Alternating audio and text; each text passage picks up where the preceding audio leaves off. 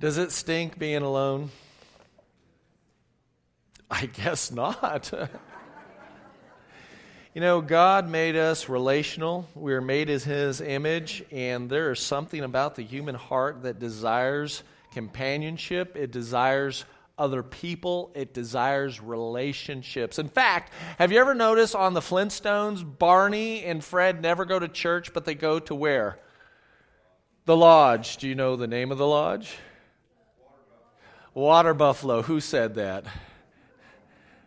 Very good, Bubs. Bubs, do you know what number of the lodge it was? Who said it? 26. Oh, you were in first service. That doesn't count. There is an intrinsic need in people to belong to other people. Now, a lot of times there are social clubs, and you can list 100 social clubs that are in our life. Some of them are inclusive, some of them are exclusive, some of them are out in the open, some of them are secretive. There's all sorts of clubs out there. They're social clubs. But let's look at this statement, and I want you to see if you agree with me. The church is not a social club. Do you agree with that? There is socialization that happens, but it is not a social club. It is truly a family. That's what the church is. We're a family. But there are basic needs about wanting socialization, and that's why even though the church is not a social club, it is social, isn't it? In fact, what sitcom do you walk in and everybody knows your name? Cheers. From Friends to the sitcom Community, which I've never seen, so I'm not even sure, but I was intrigued by the title. We all desire and have a need to be in community. We've been looking at the DNA of our church, our core values over the last few weeks, and core value number 1 was lost people matter to God, therefore they matter to us. Core value number 2 was the church is a trauma center. And we are here to help people heal up and get to know Jesus. Core number value 3 was authenticity frees people up to be genuine and authentic. When you're honest with yourself, you can be honest with God. And when you're honest with God and yourself, you can be honest with others. And that frees you up to actually grow and to mature and glorify God in the way you live. Core value number 4 was we have to be culturally relevant to the issues, whether it's sexual orientation or all the way down to the abortion issue or anywhere in between. The church needs to be able to have its voice and to speak up God's truth, because this is the only thing that will set you free. Am I right?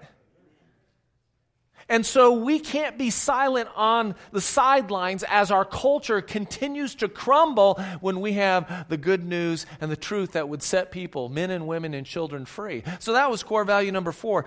Last week we talked about full devotion to Christ is normal. And we talked about Rapunzel and whether we want to stay down on the ground or if we want to pursue the climb and to get to know Jesus intimately. And core value number 6 is right here in front of us today, and that is life change happens.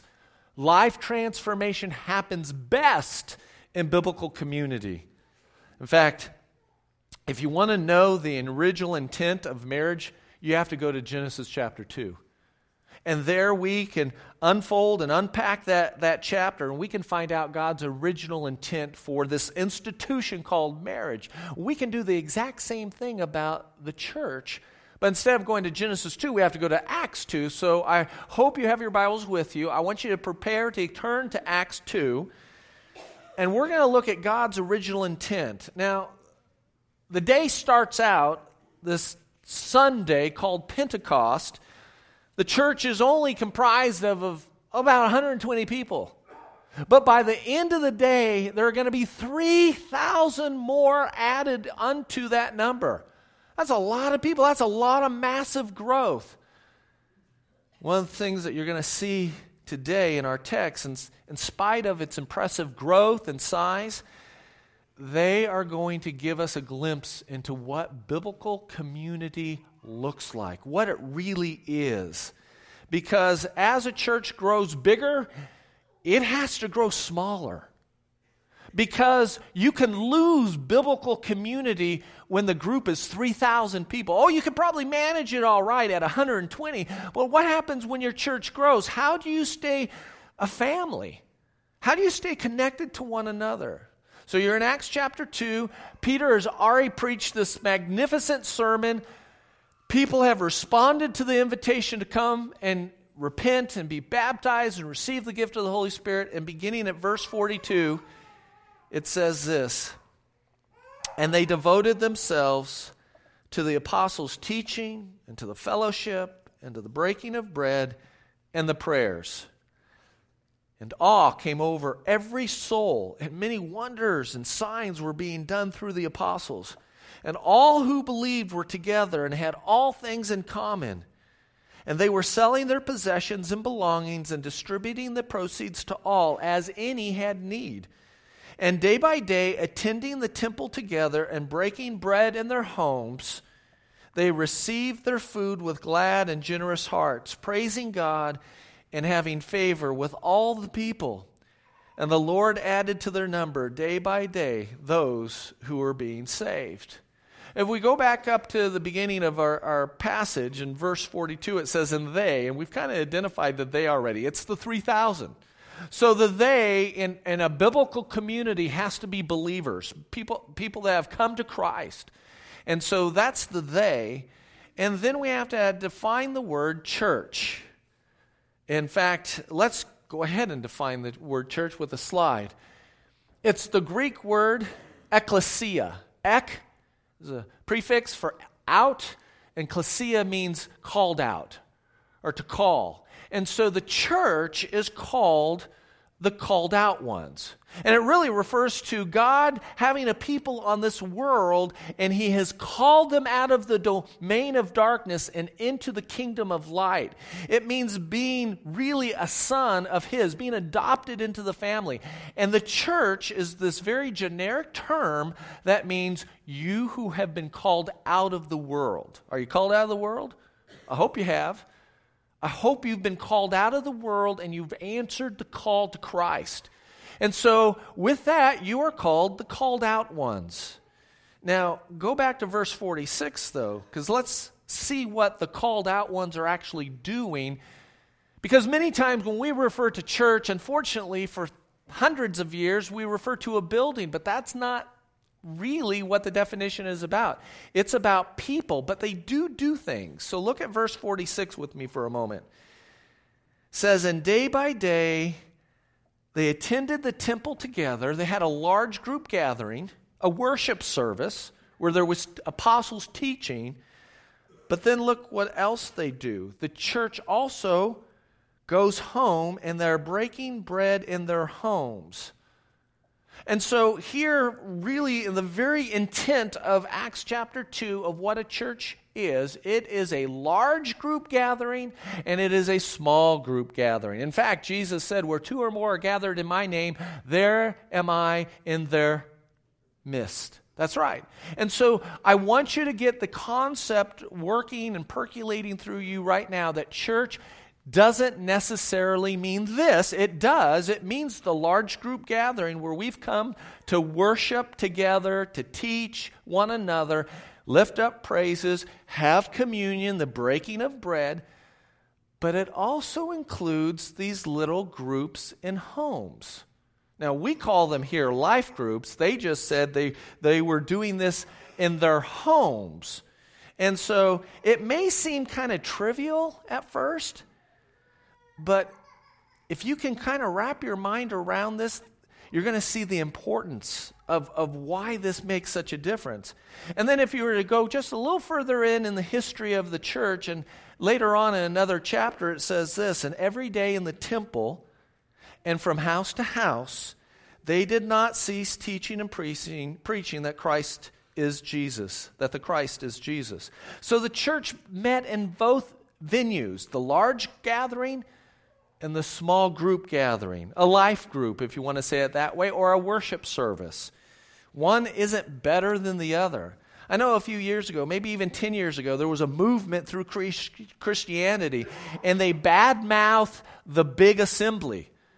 And they said, oh, well, true Christianity happens only in homes. Well, wait, we just saw that it happens here and happens in homes. We don't have to pit them against each other. In fact, God calls us to be involved in both the large group, but also the small group. Why? Because in the small group, you can experience biblical community.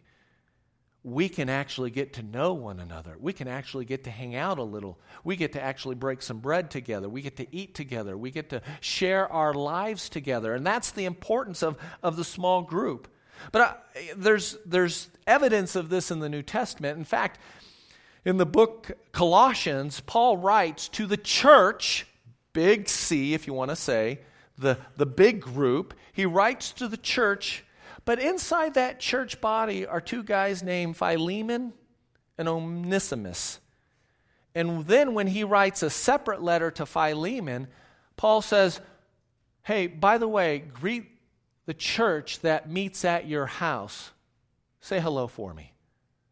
Well, wait, I thought that Philemon and Onesimus were part of the large group called Colossians.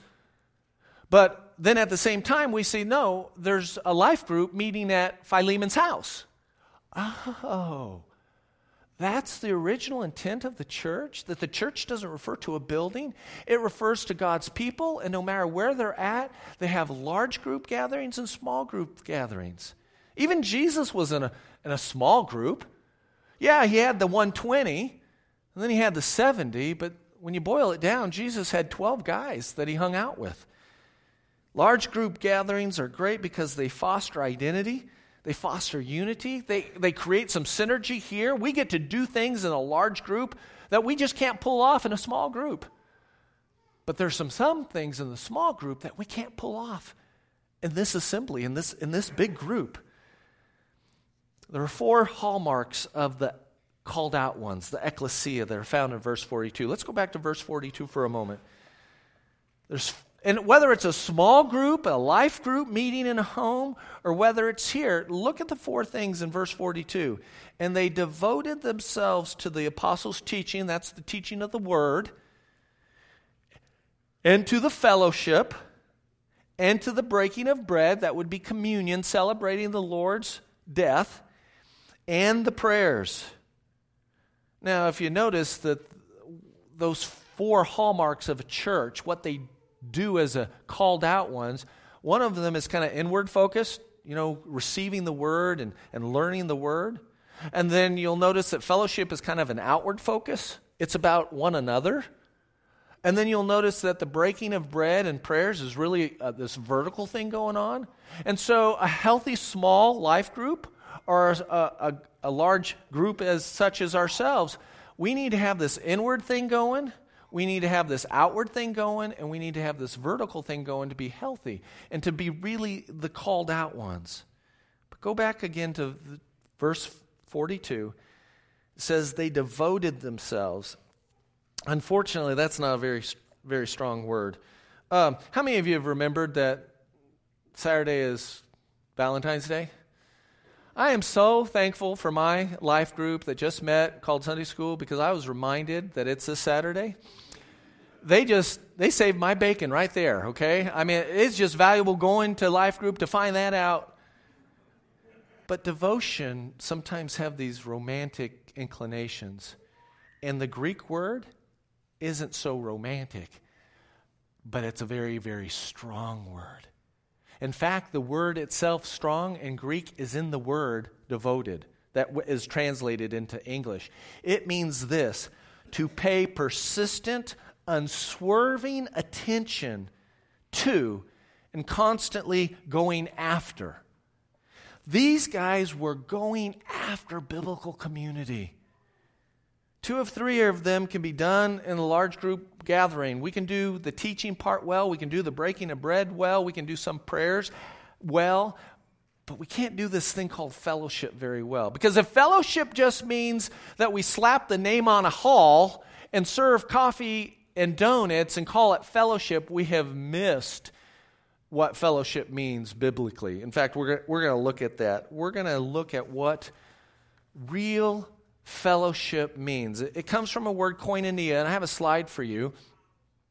Koinonia, koine, is common, means public. It means a normal. It then has this commonality to share together, to take part together, or to share with. And that really can't be done in a large setting, not to really get to know one another. Fellowship means being part of a group, just like when you walked into Cheers. And I know that you're not going to do that or did that, but it's a sense of belonging. You actually belong to the group. You're a member, if you want to say it that way. You belong there. And then fellowship means having the opportunity to share something in common with those that you are gathering with. But I'm going to tell you what the fill in the blank is, so point number one. And if there's one thing that you can walk away with today, it's this concept. And here it is. Fellowship is first and foremost a relationship and not an activity. In our modern world of church, we've equated fellowship with an activity, and we do these big events, and we expect so much good things to come out of these events. And I'm not against big events. I love big events. But if that's all it is an activity, we've missed what fellowship is, biblical fellowship. Because fellowship is about a relationship, not an activity. Fellowship isn't a legalistic checklist. Oh, I read my Bible, check. Okay, I had communion, check. I prayed, check. Now I have to be a brother to Andy Hines. Well, that's not actually something I can check off. Being a brother to Andy Hines isn't something that I can approach legalistically. It means that I'm his brother. And I have no idea where that's going to lead. That is about a relationship, not an activity. We are made brothers and sisters in Christ because of our relationship with Jesus. And we have Him in common. And that's why we get community out of the word common. We have that in common. But being a mom or a dad or a husband or a wife or a daughter or a son, it isn't an activity. Those words speak of relationship. And so if we can start to wrestle with this word, fellowship isn't about activities. It's about a relationship. We will be well on our way to understanding. In 1 John, it says this, and he's talking about Jesus. He's talking about how Jesus came and showed who He was. And then John, in chapter 1 of his epistle, says this, "That which we have seen and heard we proclaim also to you, that you too may have fellowship." We may have a relationship that binds our hearts together and makes us family. That's what he's talking about. And indeed, our fellowship, our relationship is with the Father and with His Son, Jesus Christ.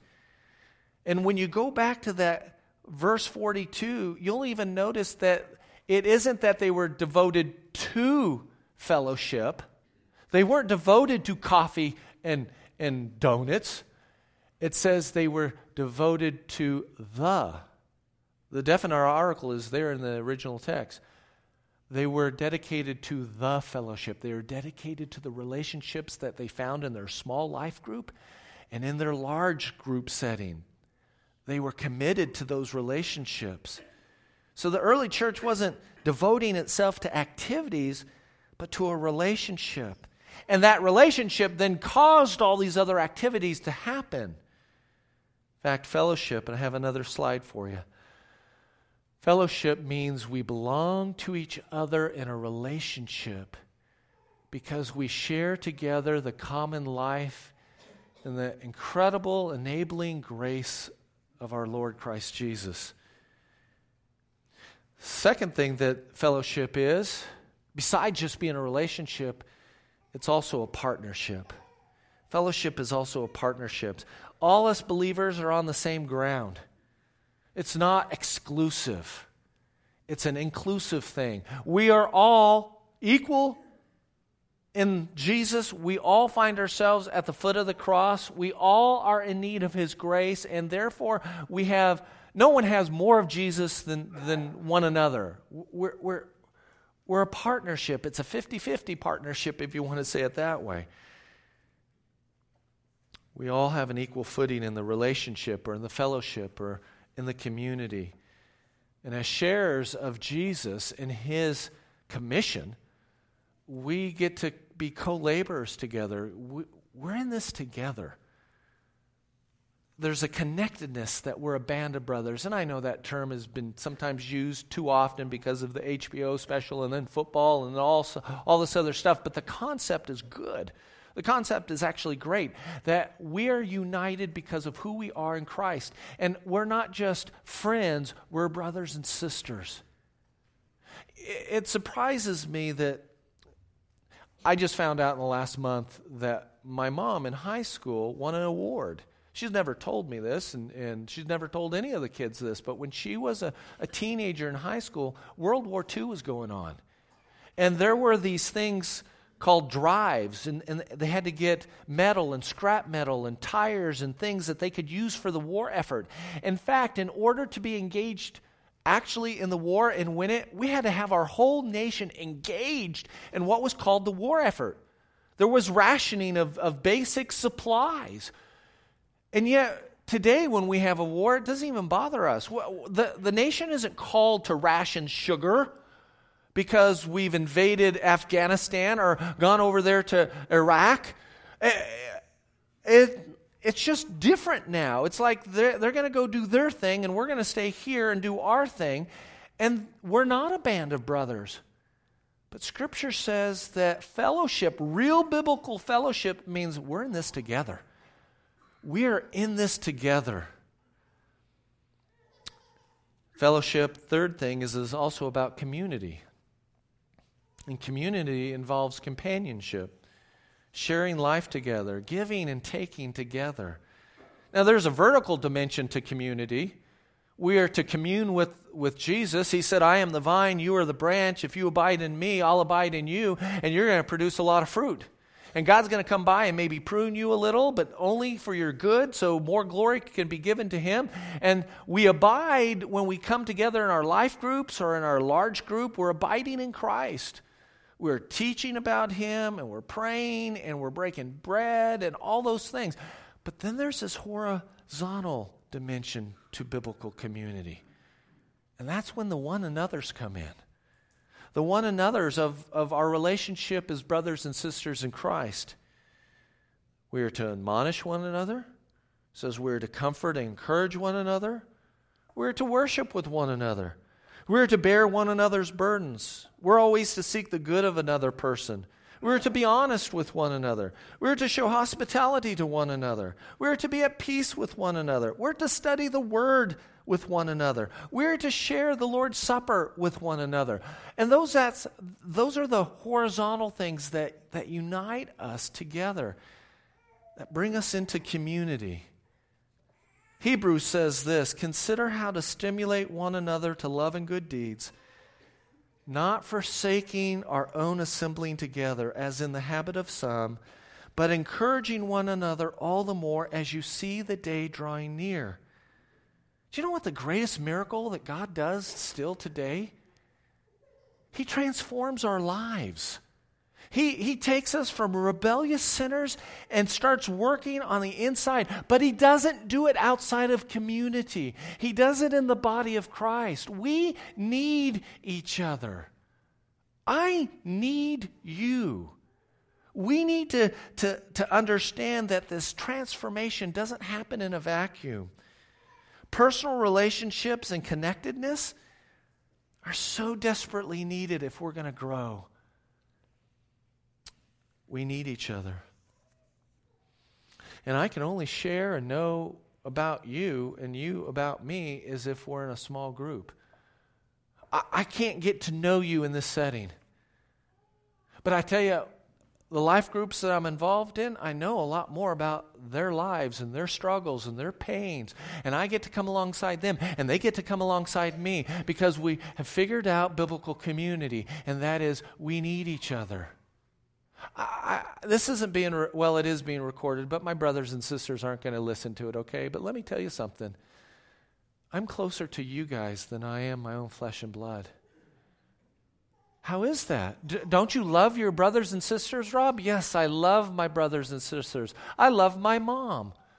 They're wonderful, wonderful relationships, but I don't live with them.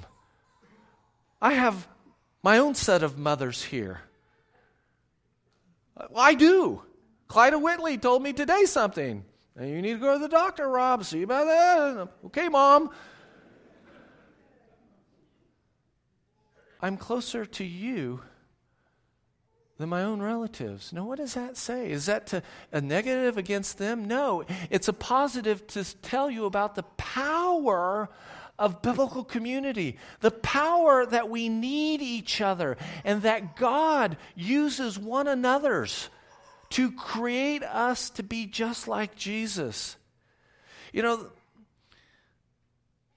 when we say our life group is doing biblical community, maybe we need to change that verb and say that life groups are being biblical community. But I want to warn you about something. It comes out of the Old Testament.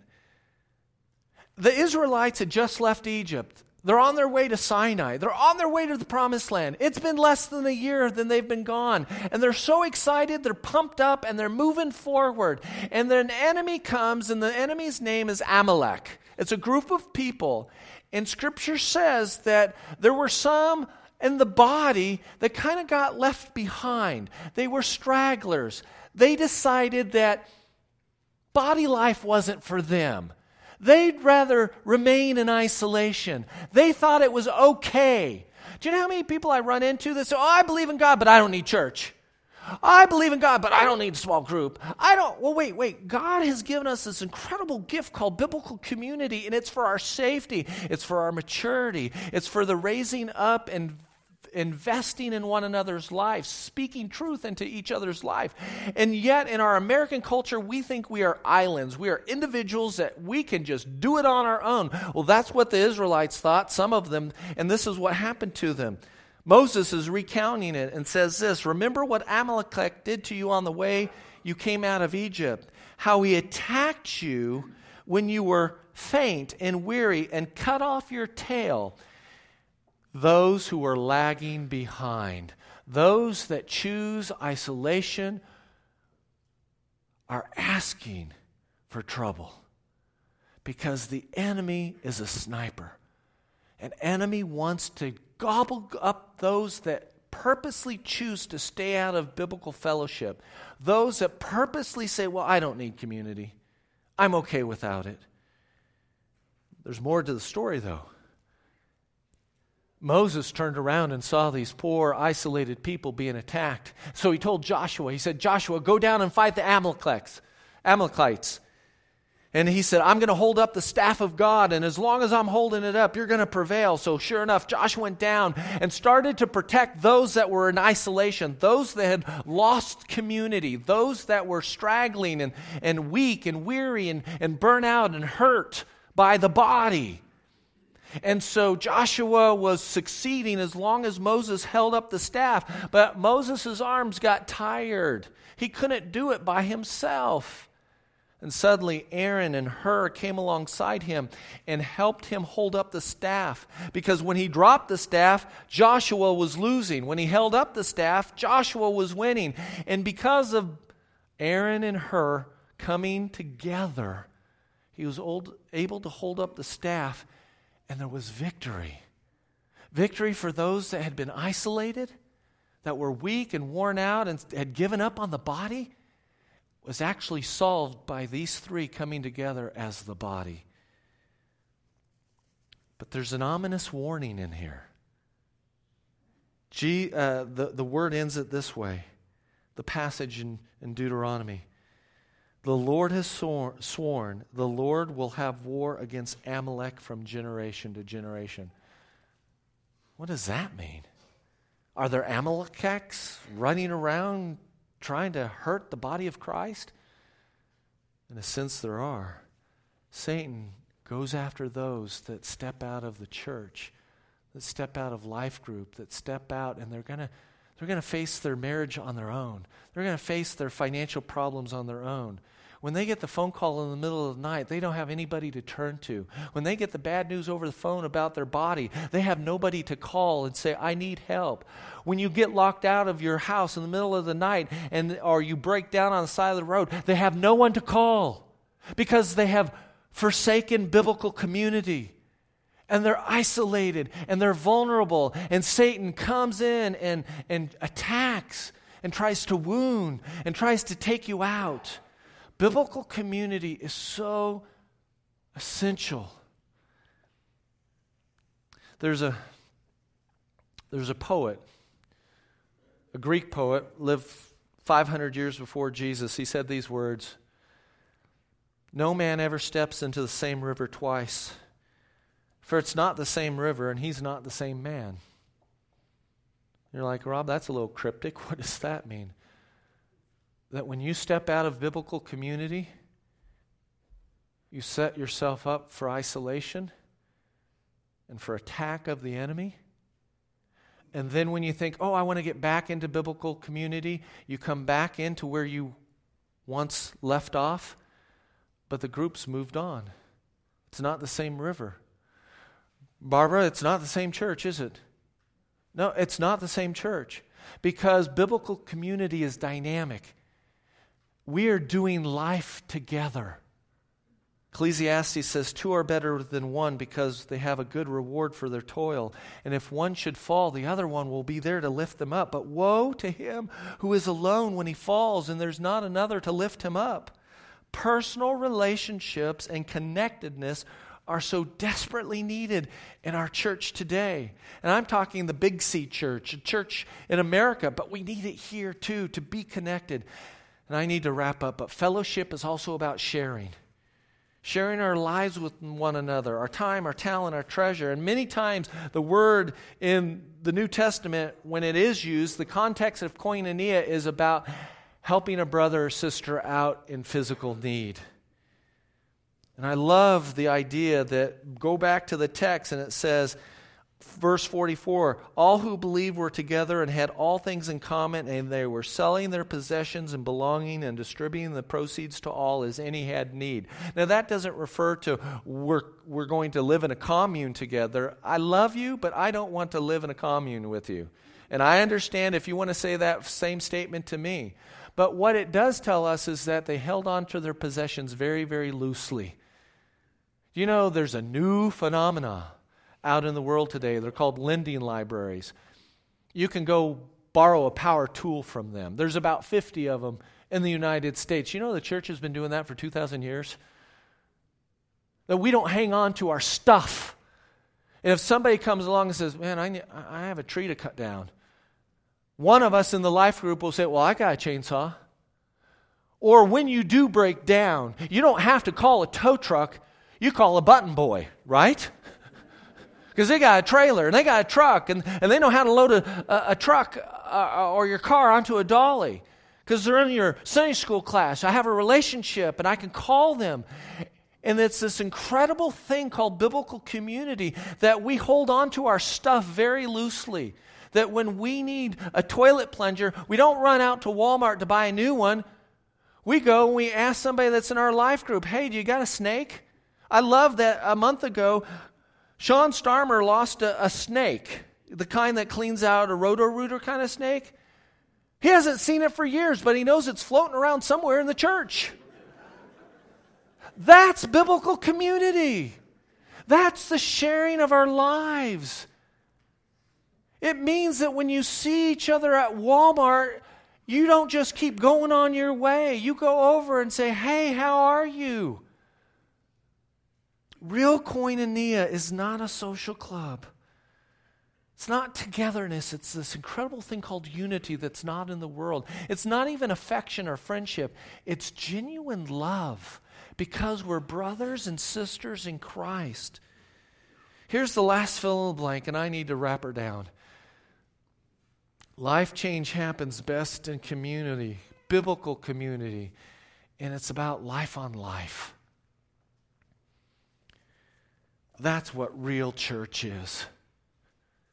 Big group setting, small group setting, it's life on life. And I want to encourage you, if you're not in coming regularly to church, I'm asking you, come regularly. Get involved in biblical community. If you're not in a small group, get involved in biblical community. I tell you what, the donut shop crowd and the blue top crowd, they may be your friends, but they don't have what draws us together as brothers and sisters in Christ. And that is the blood of Jesus. And that's where we begin. If you don't even have the blood of Jesus, then Jesus is inviting you to come, to be involved in the foremost relationship of all, and that is a relationship with Him. I'm going to ask that you stand and sing a song of decision. And maybe you want to, this is my church. This is where I attend. This is where I want to plant my flag and tell the whole world this is where I belong. Then I invite you to come.